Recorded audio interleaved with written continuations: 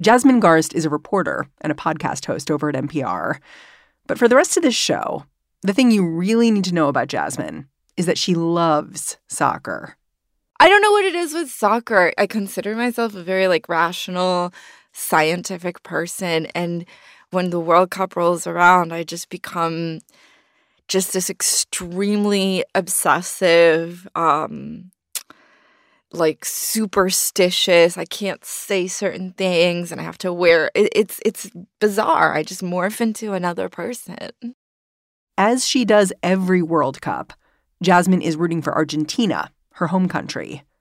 When she says she's superstitious, she means it. She's got trouble watching the game if it's too close. And she also has these lucky socks she wears when Argentina's playing.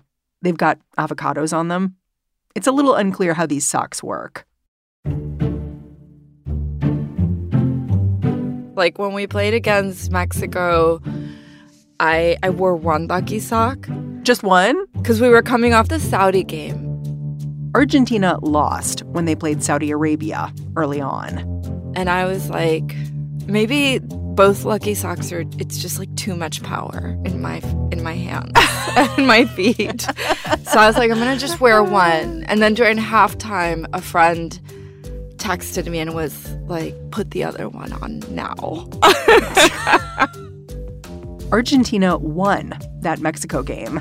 Then Argentina beat Australia and the Netherlands. Today, Argentina advances to the semifinals against Croatia. Jasmine says, while her home team operates as a unit, everyone knows that there is one player whose grace and focus is going to be center stage anytime Argentina takes the pitch. That player is Lionel Messi. Messi has said this World Cup will be his last.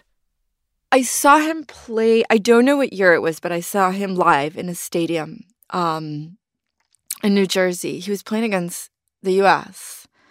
And I was on a date, a first date with someone who took me.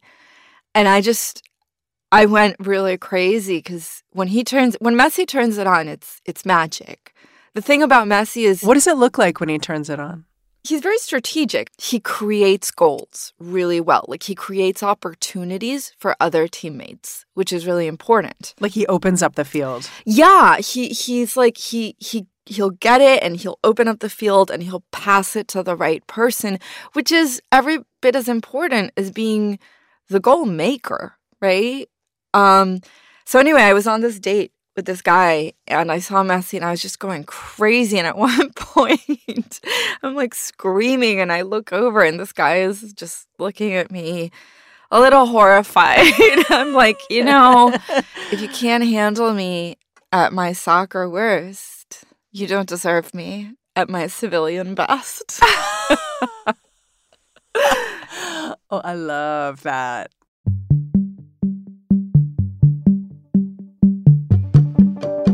Messi's career has been one of the most storied in soccer history. He's won the Ballon d'Or, the international award given to the best soccer player of the year, more times than any other player.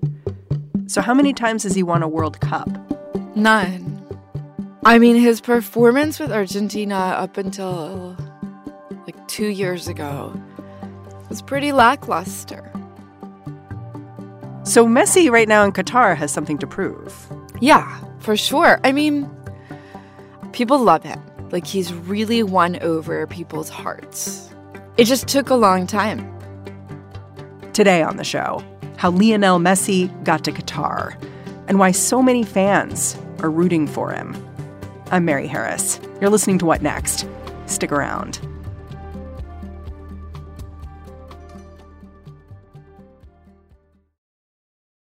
This episode is brought to you by Discover.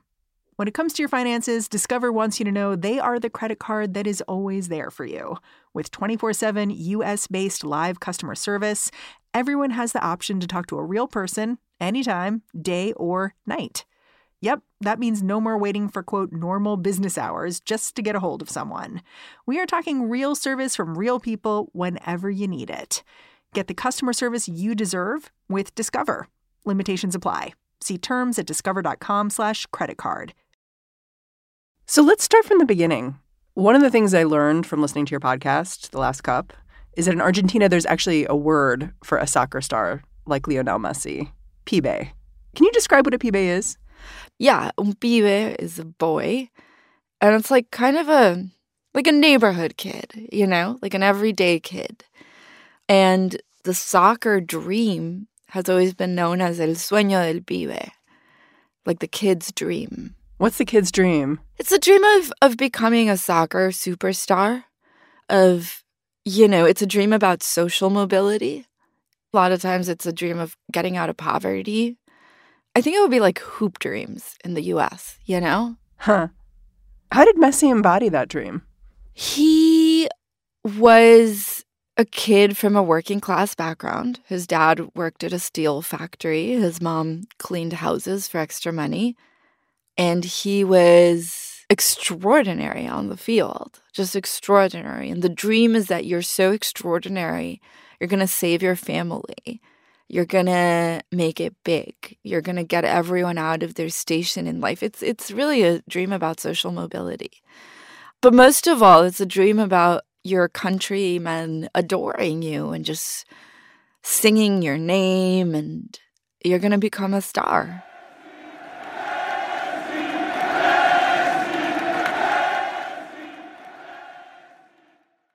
The thing about Messi is there are all these moments that are so cinematic.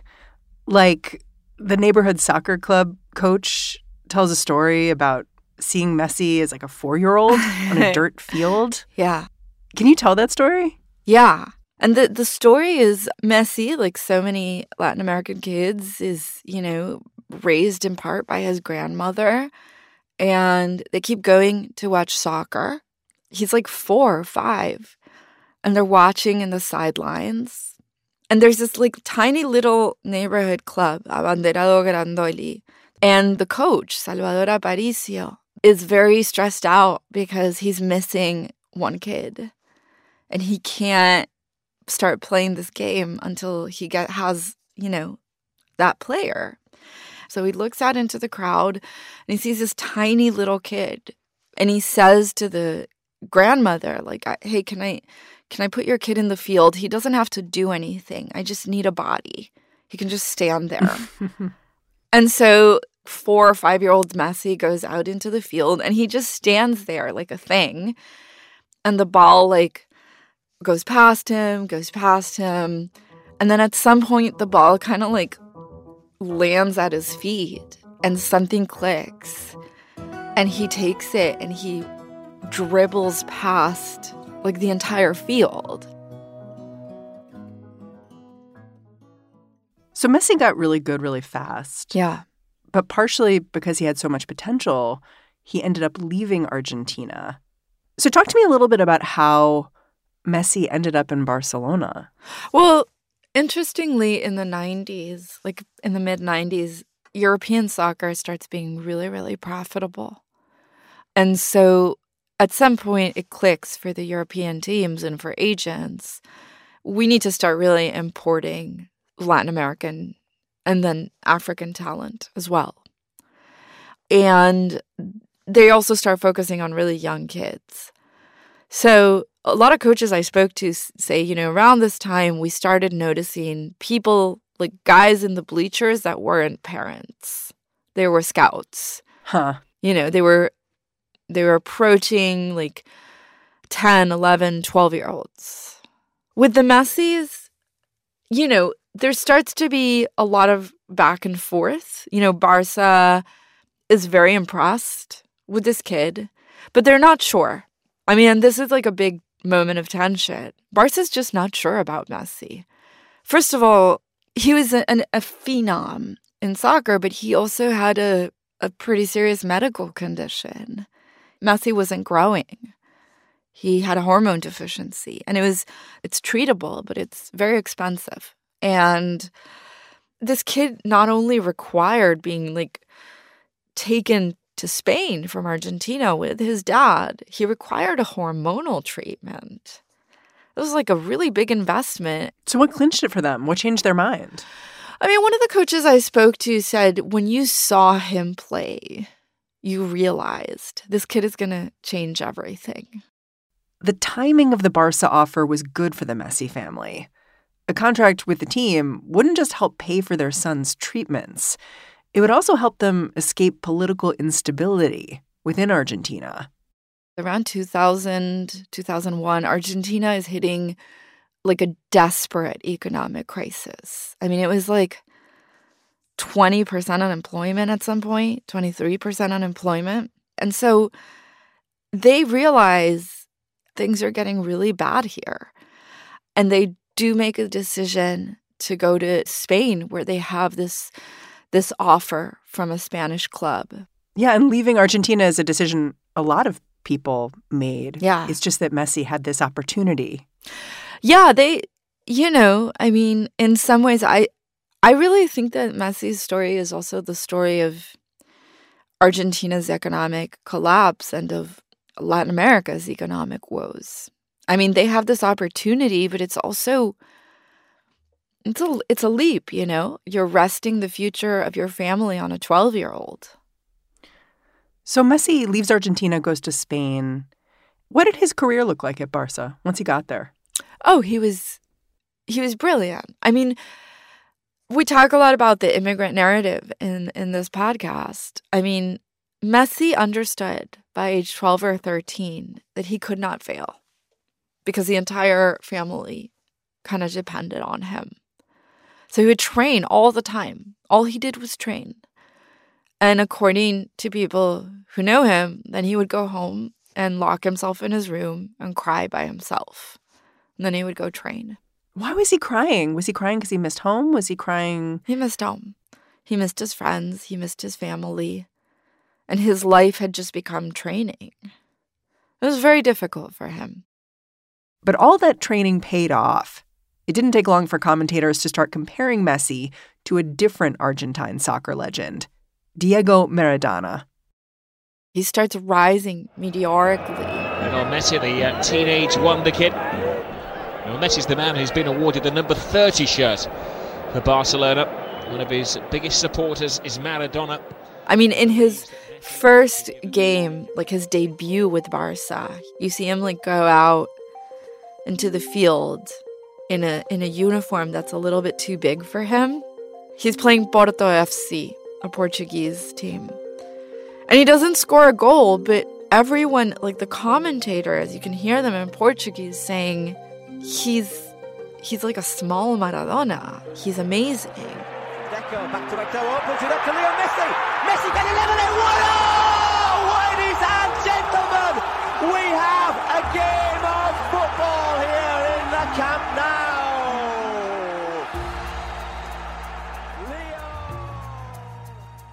I mean, people just immediately see Barca has discovered a diamond in the rough, and they invested in him, and he is going to make them legendary.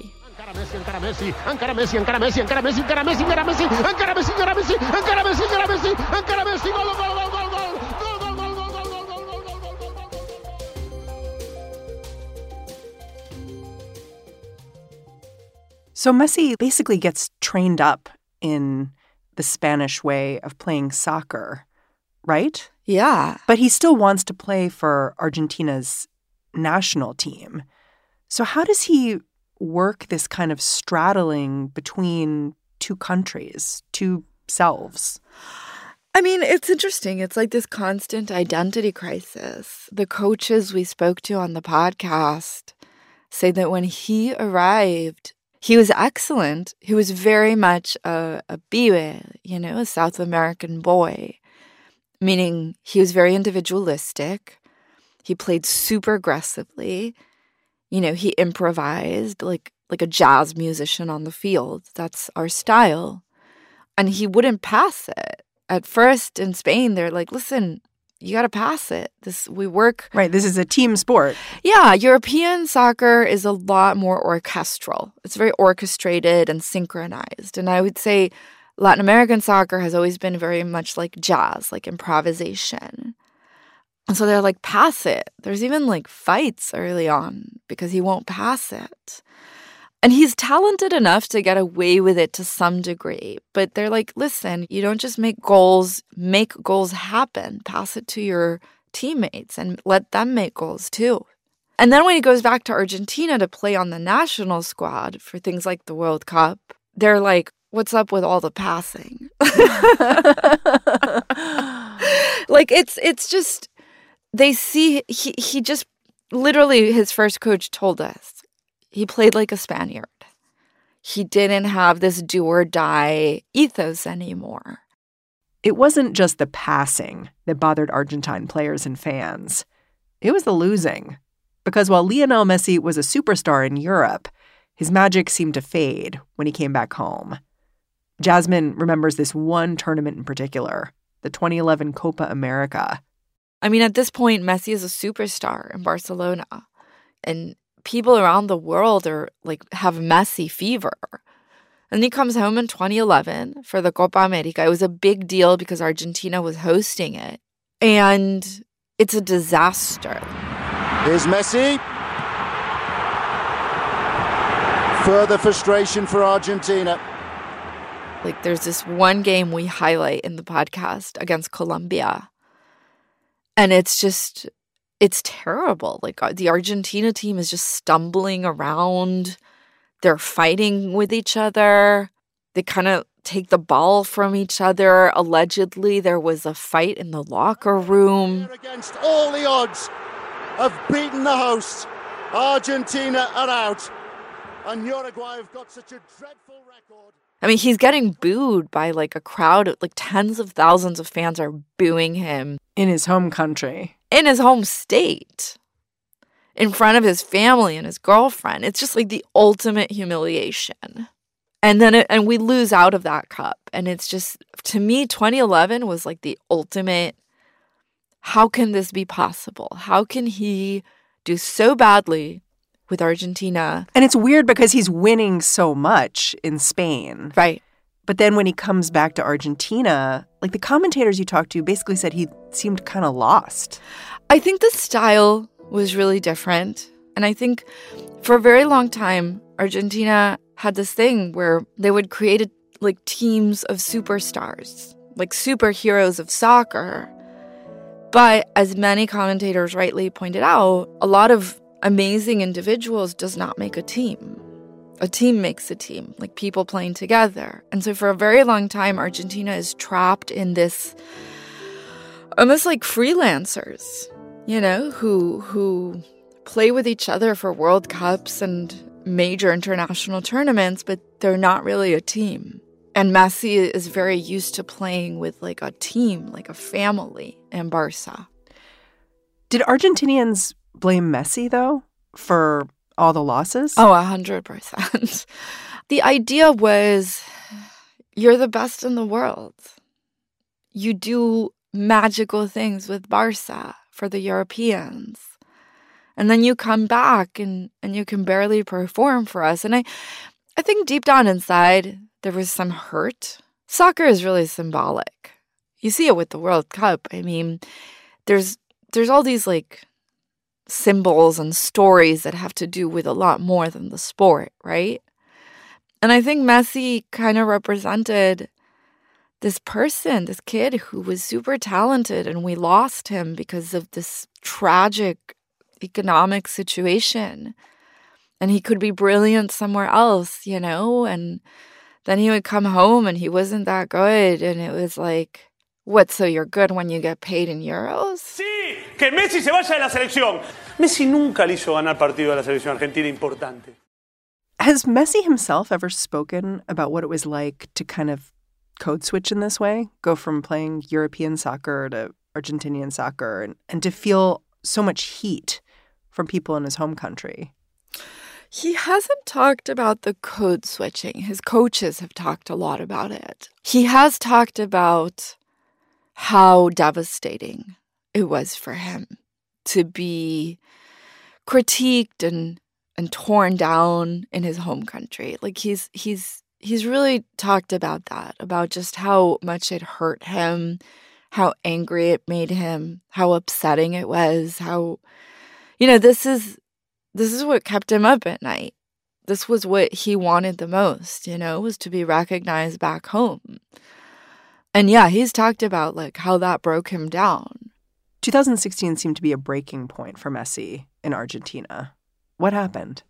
So in 2016, they get to the final for the Copa America, which is like the World Cup but just for South America. It's the South American Cup.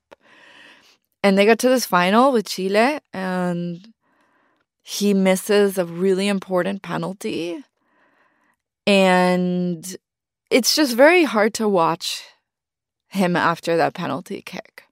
He's just like staring into space, kind of sobbing silently. And you can tell, like, this is a person who, this was his dream, to come back home.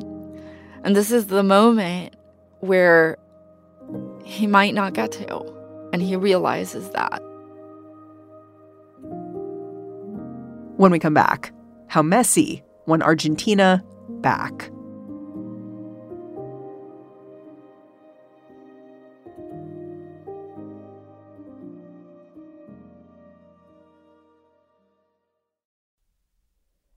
After that disastrous Copa America final in 2016, Messi announced he was done playing for Argentina. Reporters asked about his dream of winning with the Argentinian national team. All he said was, "I searched for it. It was what I wanted the most, and it was not given to me. Now it's over." After years of picking on Messi, ripping him apart for letting them down, you'd think Argentinians would be glad to see him go. Instead, his resignation shocked his home country. There was like a national meltdown. People were like, please come back. Some subway stations had changed their signs, their digital signs, to please don't leave us. I mean, there was like it was kind of a come to Jesus moment. I think most people realized we really took this too far. Yeah, kids were posting these viral videos. Yeah. Where it's like they're crying and they're like begging him to come back.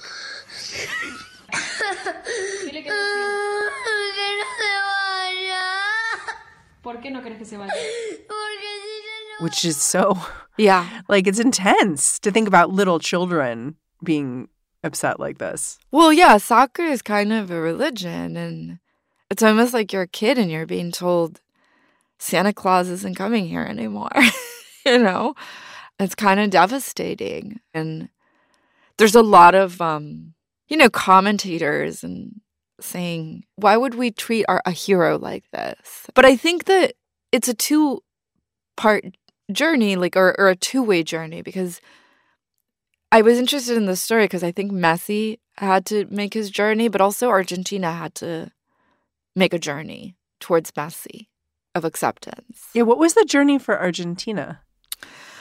I think it was understanding a different kind of hero. I mean, he wasn't the hero we were used to. We were used to heroes like Maradona, Diego Maradona, the World Cup winner. And he won the World Cup in 1986. Right, he was a soccer legend. And he was a tough guy. He was like this tough city guy. He was slick. He was a smooth talker. He came from really dire poverty. He was a brown kid. He was like from the outskirts of society in Argentina. And my understanding is that he carried the team on his back. Yeah. He shot a lot of the goals. He carried the team on his back. He was the quintessential South American player. He was loud and boisterous, and he was also really problematic. But he was a different type of hero. And I think our journey was also understanding that there's different kinds of heroes. Yeah, I was reading that Argentinian feminists have kind of embraced Messi as a more team-oriented player, and as opposed to this individual who's callous, rough, controversial. I'm so glad you brought that up, because I think that this iteration of the team, our current team, well, it is really being embraced by feminists because it's seen as like a less toxic masculinity. You have the goalie, Dibu Martinez, who talks very openly in every press conference about his therapist. Messi is like kind of very respectful, soft-spoken, family guy. He's very wholesome. It's like a Ted Lasso-ification. It is. It is. I was actually, they got into some tiff with the Netherlands players, and Messi said something like, "Get out of here, Goofy," which is, I mean, no one has pointed this out, but I'm like, he said Goofy?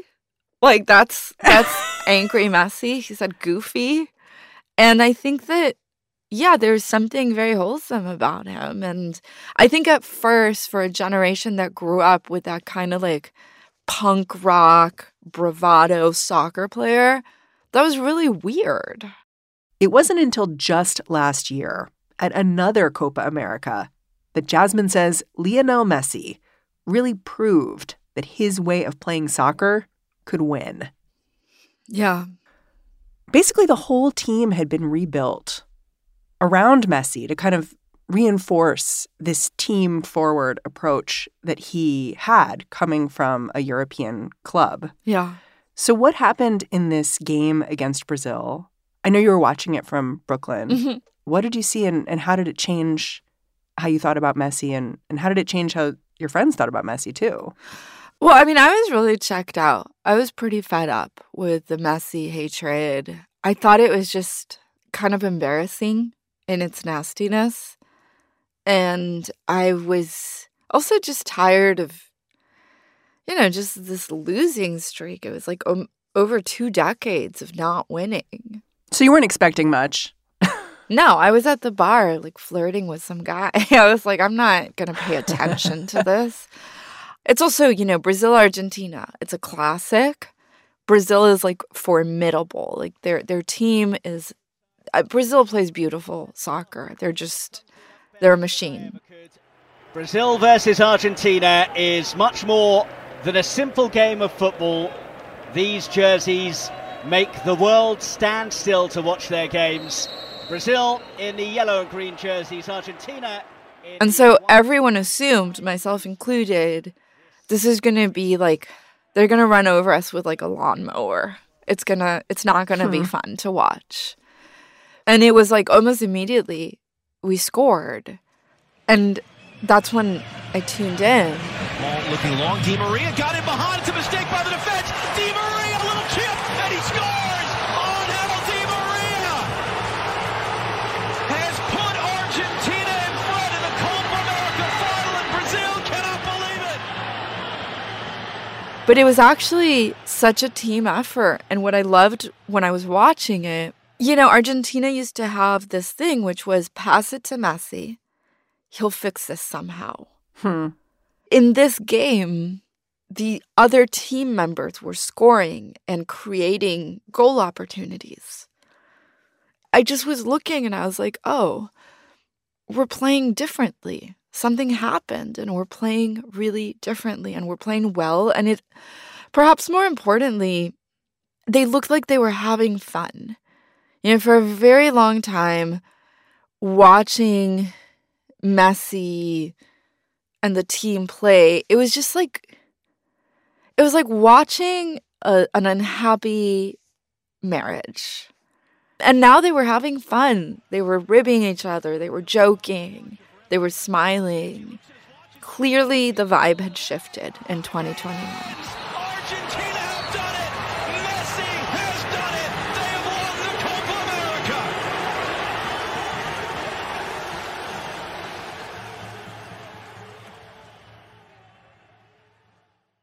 So we're talking in the middle of the 2022 World Cup, a year and change after this victory for Messi and Argentina. Can you just update me on how Argentina is doing? I know they're going to play today, Tuesday. So how's the tournament been going for them? Well, we were off to a really rocky start. I think that game against Saudi, it was a historic upset. Yeah, they lost. It was insane. I was watching at 5 a.m. and just like screaming at the TV set, like, how is this happening? The South Americans' mammoth 36-game unbeaten run comes to a shuddering halt And Saudi Arabia celebrate a victory which will be noted right around the globe. And then Argentina recovered its footing. I think that game against Saudi really scared the Argentine squad, because then, we left that group on the top. So we played against Mexico and won. We played against Poland and won. And then Australia, Netherlands, during that penalty, I was hugging a friend who was describing the penalties to me in my ear. Oh, you couldn't watch? No, I couldn't watch that. Because that game went into overtime. It was just overtime intense. And penalties. It was one of the most stressful games I've ever had to watch. And so I think we regained footing. I think starting now, there's no easy games. Argentina plays Croatia today in the semifinals. Yeah. How are you going to watch? In between my fingers. Your podcast is called The Last Cup because there's so much speculation this will be the final go-round for Messi. That seems to make this a really important set of games for him, impossible pressure. Yeah. Yeah.